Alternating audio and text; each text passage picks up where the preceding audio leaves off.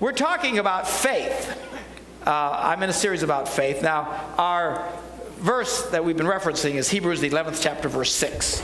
That says, "And without faith, it is impossible to please God, because anyone who comes to him must believe that he exists and that he rewards those who earnestly seek him." Then we are in the middle of an account in the Old Testament of Daniel, recorded in Daniel, 3 guys by the name of Shadrach, Meshach, and Abednego. Microphone's acting weird back here. Like my shirt?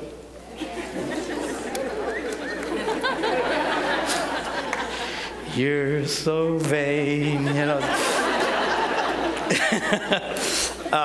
What was I talking about? Oh, Shadrach, Meshach, and Abednego.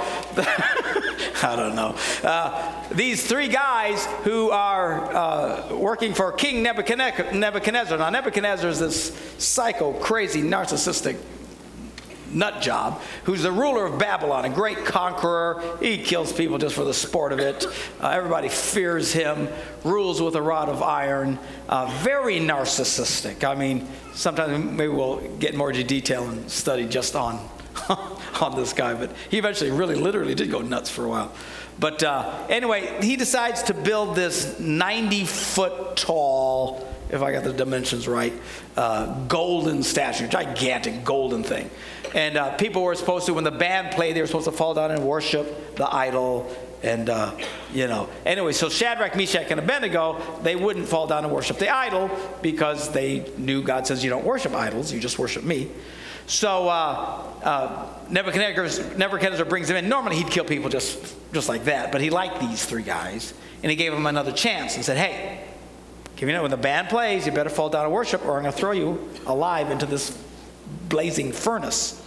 Well, we read their response to the king in Daniel, the 3rd chapter, verse 17. He says, "If we are thrown into the blazing furnace, the God we serve, number 1, is able to deliver us from it. Number 2, he will deliver us from your majesty's hand. And number 3, even if he does not, we want you to know, your majesty, that we will not serve your gods or worship the image of gold you have set up." Now, we're eventually going to get to the rest of that account. All right? But we want to talk about it. This is one of the most brilliant, concise statements of faith in the Bible. 3 things. Number 1, God can do it. Number 2, he will do it for me. And number 3, even if he doesn't do it, we will not bend, we will not bow, we will not worship your idol. Okay. Now, we've been talking about the first 2, and we're going to get to number 3 about the even if he does not. But I want to spend some more time on that first 2. How does one get to the place where they confidently believe that God can do it and then he will do it for them? How do you get to the place where you can really experience faith and see God do miracles in your life? Well, one of the ways that you have to be able to do this is what I call seeing with the eye of faith. You've got to be able to see it by faith before you experience it. Now, we read about this in Mark, the 11th chapter, verse 24. Jesus says this. He says, "Therefore, I tell you, whatever you ask for in prayer, believe that you have received it, and it will be yours." Now, what's he talking about? Well, he said, "Therefore, I tell you," whenever you see a therefore, you should see why it's therefore. Yeah, okay. So we'll back up to verse 23. Verse 23 says, he says, "I tell you the truth. If anyone says to this mountain," very famous verse of Scripture, "if anyone says to this mountain, go throw yourself into the sea, and does not doubt in his heart, but believes what he says will happen, it will be done for him." Therefore. See, now what he's just set up here is an incredible situation. What he's talking about is the impossible. And what he's saying is the impossible is possible. And I want you to know something. I don't know what you're facing right now in your life. Whatever circumstance you have sitting here at one of our campuses, those of you who watch us by television, I know some of you are facing real horrible circumstances. I want you to know something. No matter what you're facing, God can change your circumstance. There is nothing impossible to him. You say, "Well, it seems like it's impossible." Well, it is to you, but it's not to God. God does not look at your situation and go, "Whoa, out of my league." Okay? He can change. Nothing is impossible. The point he's making is not that nothing is impossible. He's trying to show them how you get to the impossible. So what he says is, if you will believe it in your heart, nothing is impossible. So the question is, how do you get to the place where you believe it in your heart? Because if you believe it in your heart, nothing is impossible, right? That's the setup. Therefore, you have to believe you've received it, and then you'll get it. Now look at the tense. If you believe you have received it. What?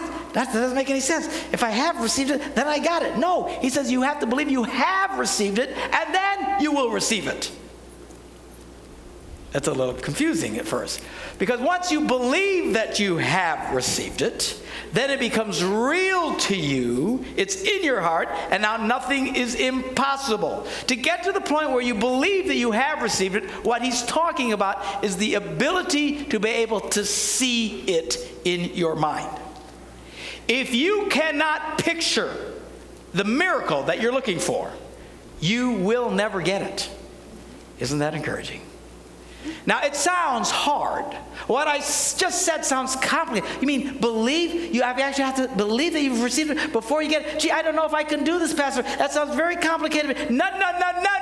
You're all great at this. Every one of you here are experts at this. Some of you have advanced PhDs in this. You do this all the time. It's called worry. It's called worry. It's called fretting. It's called insecurity. It's called paranoia. Some of you guys do this at an extremely high level. Because what is worry? Worry is looking at something and imagining it and thinking about it and rolling it around in your mind. And you can see it. Oh, yes, it's going to be horrible. It's going to be so horrible. Wait. Oh, no, it's going to be much more horrible than I thought. Oh, it's going to really be horrible. And I just know it's going to be real. And it becomes so real to you because you literally have experienced it here to the point it physically changes you to where your blood pressure starts to go up. Your nerves start to fray. Your stomach tightens and starts to get sick. All over something that has never happened and may actually never happen. But you're full of fear and you rehearse this over and over and over again. People who are paranoid. Oh, I just know. I'm not paranoid. I know everyone's out to get me. I just know it. Just dee. Because constantly living this thing out in your mind. Some of you who are so insecure. Oh, Pastor, I just know nobody likes me. And I just know nobody likes me. You don't know that. You see, they might like you. No, they might hate you. That's not the point. The point is you don't know that. The thing is, you are living, they don't like me. I know nobody likes me. Everybody thinks I'm too fat. I'm too ugly. And you live paranoid, and a lot of you become secluded, and you live in your own little mental castles, and you don't want to connect with anybody because you know nobody likes you. How did you get there? Because you've experienced it here, and it got into here, and it becomes your reality. We do it all the puking time. In fact, you have to work not to do it. That's how much it is a part of the human experience.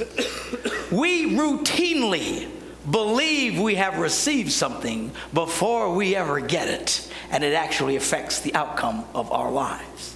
What Jesus is trying to get us to understand is, hey, you need to do this in faith.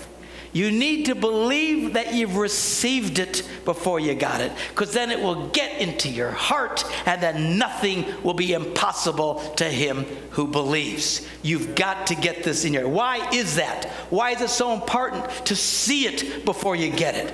Because when you see something, you can believe it. We tend to believe what we can see. Well, that's the power of seeing. Oftentimes with fear, we're not seeing here, but we're seeing here, and it becomes very real. In fact, it's so real to some of you. Some of you have so many fears and paranoias. I and 30 other people can reason with you why what you're thinking it will never happen, and you won't believe us. Why? Because you've seen it so often in here. We could try and tell you why your fears are irrational and why you don't have to worry about it. But it doesn't matter. Because it's so real, because you've seen it here. And once you see it here, you expect to see it here. And you live this out. Once you see something, it changes you. The possible or the impossible now becomes possible once you can see it. I've been sharing with you, as we've been talking about faith, about this documentary I saw a couple of years ago.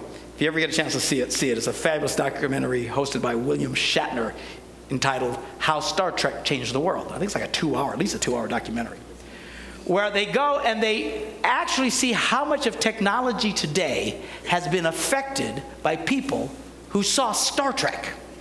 And I've mentioned just a few of them. You know, for example, like MRIs, the ability to look inside people's bodies without cutting and get real clear vision, more than X-ray, but X-ray. And they asked the guys who developed this and created this, where did you get this idea? They said, when I was 16, I saw it on Star Trek. Because McCoy would take that little eraser, and he could see inside the body. And once they saw it, they thought it could be possible because I've seen it and I know. And once you get a picture on the inside, it starts to become possible for you. Even in the natural, and I'm not talking about that, I'm talking about how to get to the supernatural. Remember, you guys, when we first saw this, how amazing it was in the 60s in Star Trek when Kirk would walk up to the elevator and the doors would just open automatically and close behind him. It's like, whoa. How does the door know you're coming?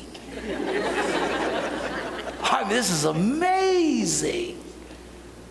And then, of course, those of you here walked through the doors this morning that as soon as you walked through it, just went and behind it. And they asked the guys who created this, they said, yeah, we got the idea from watching Star Trek. Something that was impossible suddenly seemed possible because they could see it. That's the power of being able to visualize something. Do you remember when they first did it? The only way it worked is you had to step on a black pad. You guys remember that? Some of you geezers like me, you young guys, you think life has always been this way. It hadn't always been this way. You used to actually have to open a door by yourself. Radical concept. And then they had the black pad. And when you step on the black pad, and even that was amazing. Whoa. Whoa. We were so fascinated by that. But that wasn't enough, because on Star Trek, they just walked up to it and it happened automatically. So they had to get to the next level because they knew it was possible because they'd seen it, and now they've got these little radar things. So when it walks up, it sees you coming. You don't have to step on anything, and in you go. Do you remember how amazing it was when Kirk was on a planet and he needed help, and he reached into his pocket and he pulled out his communicator and he said, Scotty, beam me up. We thought, oh, wouldn't that be amazing if you could actually talk to your friends with something on your belt? Oh, wouldn't that be amazing? And we all thought, that's impossible.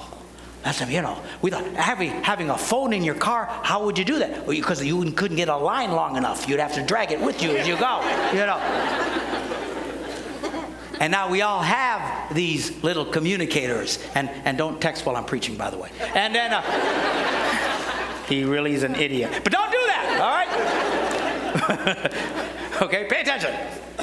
And they talked to the guys who developed this, and they said, where did you get the idea? They got it from watching Star Trek. This documentary went on and on for 2 hours of all the technologies and stuff that have changed and stuff they're still working on because they're still trying to duplicate what they saw. Because once they saw it has to be possible because I could see it. The truth of the matter is, for you to be able to succeed in any area of life, you have to be able to see it first. I was talking to Bryce Pop, between the services, NFL football player, NFL player of the year, incredible defensive player. He says, man, they taught us. You got to be able to see it before you can do it. You got to be able to see it before, because you have to convince in your mind. Because once you do it here, it convinces here, and then you can actually go out there and make it happen. It's the power of thinking. Now, amazingly, the Bible talks about this. We don't hear about it much because we don't talk much about our brains. The Bible talks an awful lot about how you think and the importance of how you think. What we hear and have heard for 40, 50 years in the church is the importance of your heart, what you feel. And make no doubt, the Bible's very important. It does talk about your heart and the importance of your heart and getting your heart and all that kind of stuff is true, okay? But we almost never hear preachers talk about the head, when in fact the Bible talks more about your head than it does about your heart. Why? Because the head is the gateway to the heart. Because if you can believe it, you can get it in your heart, and then nothing is impossible to you. So the Bible routinely talks about, and we're going to be doing this, I'm going to show you how the Bible talks about watch what you think about. Whatsoever things are good, whatsoever things are noble, whatsoever things of good report, intentionally think about these things. The Bible, throughout the Old Testament, talks about meditating on the Scriptures, intentionally thinking about God. And when they say meditate, it doesn't mean, sitting in a lotus position going, oh, clearing your mind or something. It's talking about intentionally thinking the thoughts of God, the positive things of God. Because if you can think it, if you can reflect, if you can have the mental discipline, the Bible says to be carnally minded or just naturally minded, like most of us think all the time. It's death. Some of us wonder why I got so much death in our lives. It's because of the way we think. But to be spiritually minded is life. And he's constantly reminding us, trying to show us, you've got to be spiritually minded. We have to intentionally think in positive faith ways. It won't happen automatically. You have to do it intentionally. All the other stuff happens automatically. Hating people, piece of cake. Worrying about stuff, well, you can do that while doing 30 different things at the same time. Paranoid, everybody insecure, all that happens automatically. But when it comes to faith, you've got to intentionally sit down, take the time, make the energy, and do it. Or it won't happen for you. A lot of what we do is because we have thought about it first, and we've rehearsed it first. Some of you guys that you get so mad at people. The reason you're so mad at people is because you constantly rehearse it in your head. And then you explode and you have no idea why you exploded. But back up the movie a little bit, because you're constantly thinking, boy, if that guy ever does that to me, I'm going to punch him in the face. And boy, if anybody ever treats me that way, I'm going to show them a thing or two. Boy, they better never do that to me. You rehearse this over and over and over and over in your head, and suddenly somebody does it, and then you... And you go, I don't know why I reacted that way. I'll tell you why you reacted, because you rehearsed this a million times in your head first. Talk to people who commit adultery, affairs. They're devastated how awful and terrible it is for their families. And they often say, well, I don't know how it happened, Pastor. It just happened. I don't know. I never planned it for it. Horse manure. You rehearsed it 100 times in your head, over and over and over and over again. And when the circumstances finally line up just right, you did something incredibly destructive and stupid. Why? Because you made it so real here, it became real here, and then it became destructively real here. We need to learn to control what's going on in here. We need to learn to walk in faith. Worrying is believing you have received it to the point it becomes so real to you, it physically affects you.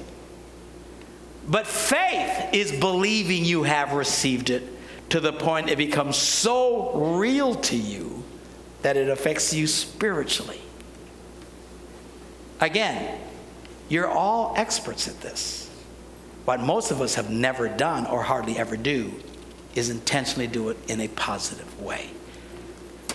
Take some time as we're doing this series, and I'm going to be reminding you intentionally, man, take 5 minutes of your life. Good Lord, I won't kill you. 5 minutes when you turn off the stupid TV or the radio pulls things out of your brains, and sit down for 5 minutes. Sit down and actually picture your answer to prayer that you're trusting God for. To the point where you're thinking how great it's going to be when this changes, and this is going to happen, and it's going to be awesome. And you will do it to the point it literally will affect you physically, just like worry does. Only now your blood pressure will go down, your nerves will be calm, and your stomach will feel just fabulous. And suddenly out of your mouth, you'll start saying things like, thank you, God. Praise the Lord. Hallelujah. Why? Because people who talk like that in the midst of horrible circumstances do it because they've already experienced it here and here. They don't have to wait. See, a lot of you guys, you wait till it actually physically happens. I'll praise the Lord when it finally changes. Well, what do you think can do? That's easy. Easy to praise the Lord when everything's great. Hallelujah, hallelujah. Man, some of you win the lottery, you'll be in here just, praise God, hallelujah. As long as things are going great, hallelujahs. Until that happens, you know. Where are you going? Church.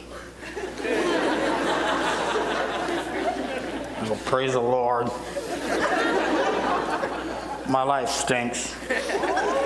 No. That's why some of you have such a hard time singing, some of you guys. I see you. In the back, the whole time we're singing, you're going like this.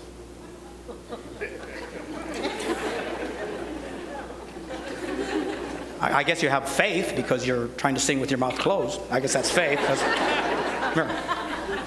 And I'm not just trying to beat it by the reason why you're that way. You can't get this right.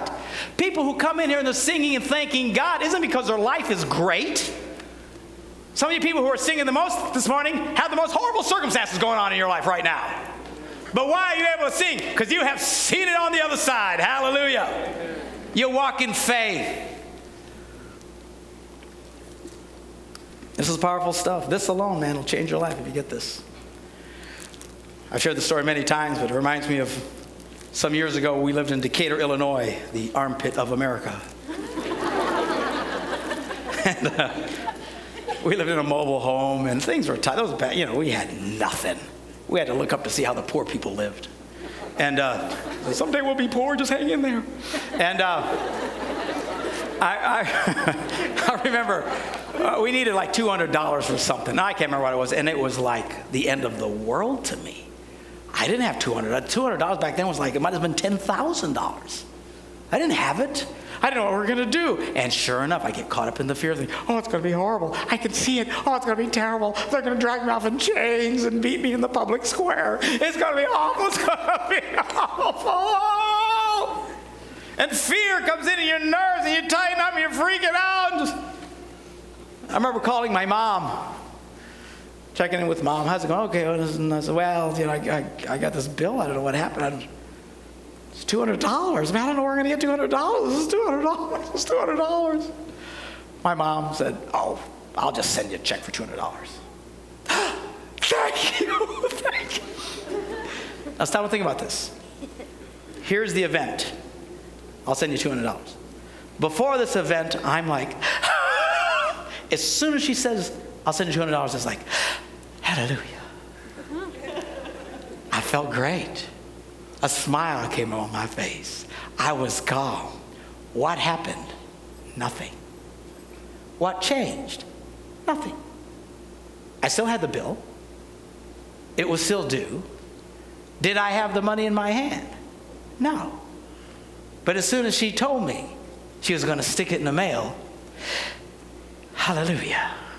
Why? Because I could see it coming in the mail. I could picture. It's going to be great. I don't know how many days it's going to take, but I'm going to get it. It's going to be fabulous. I'll pay it off, and it'll be wonderful.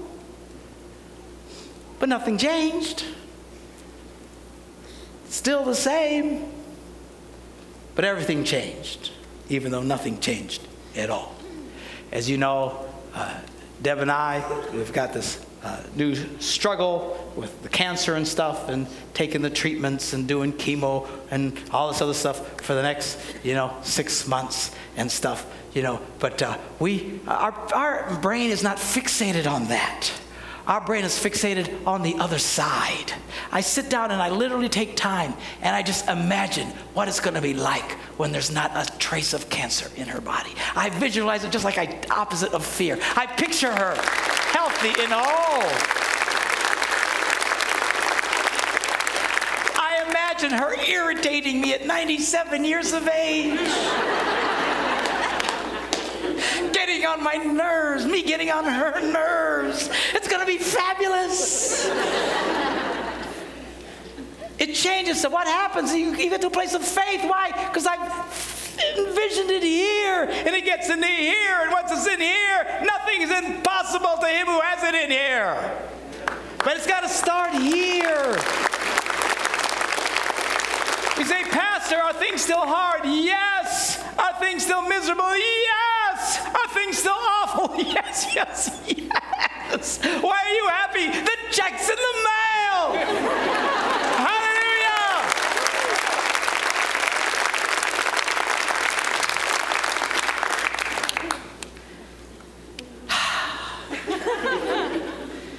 Okay, we're going to teach more on this. I don't expect you to get this in one setting. We're going to be going, and I'm going to show you in detail how to get here. But start doing this. Become aware. If nothing else, just catch yourself when you're in the freaking out worry stage. And try this exercise. Take 5-10 minutes in your day. Sit down and just picture everything going right in your life. Everything. And here's the thing. People who are in unbelief, they can't do it. Some of you will find you can't do it. And the minute you find you can't do it, you'll know you're in a bad place. I went to some people in the church. And I just wanted to run some things by some people. Someone, their child is sick. Someone else, great financial trouble. Someone else, something else. And, Pastor, will you pray for me? Because we got to change this. And I just asked them the question. I said, let me ask you a question. Can you imagine, in your mind, can you see that circumstance changing? I thought I would get a response like this. Well, I don't know. Let me see if I can imagine it. But what stunned me was not, they said no. All of them said no. It wasn't the fact that they said no. It was how quickly they said no. The minute I asked them, can you imagine that changing in your life? And instantly, all three of them said, no, I can't. I thought, whoa, we're in a bad place. The minute you can't, or you should be able to imagine anything. If I said, imagine a pink elephant on the stage, you can all imagine that. And there's not really one here. I don't think. No, there's not. I saw it for a second. I had to check. If I said, imagine a dog flying around the room, you can all imagine that. Just like your mind is capable of imagining anything. That's why you can do so good in fear. You can take a war sick and you can paint it in a heartbeat. But some of you, when it comes to imagining the change of positive in your life, you can't even see it. And you know it. It's because you are locked in unbelief. I'm going to be showing you how we break through that and change that. Some of us, you do this, it'll shock you that you can't even see it. That should be a warning sign to you about what a bad place you're in terms of faith. Don't feel bad. We're just going to show you how to change. But become aware of how you think. Okay? Because how you think has so much power on what gets into here.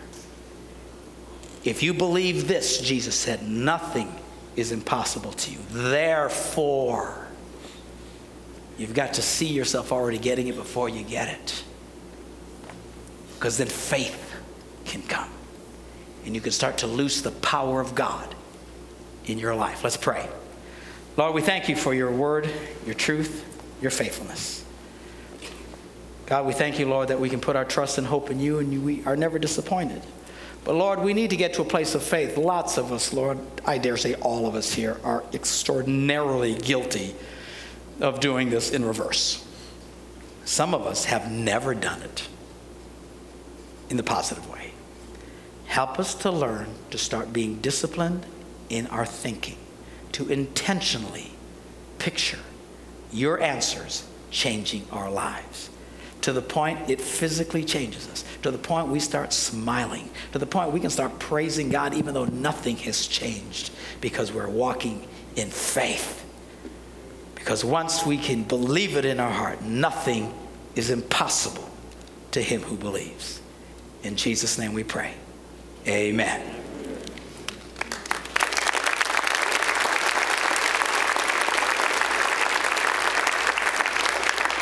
I'm going to invite the ushers if they would come as our worship team comes back up on stage as we prepare for communion this morning. As Pastor Mark has again reminded us and challenges us, the writer of the Hebrews says to us again, without faith it is impossible to please God.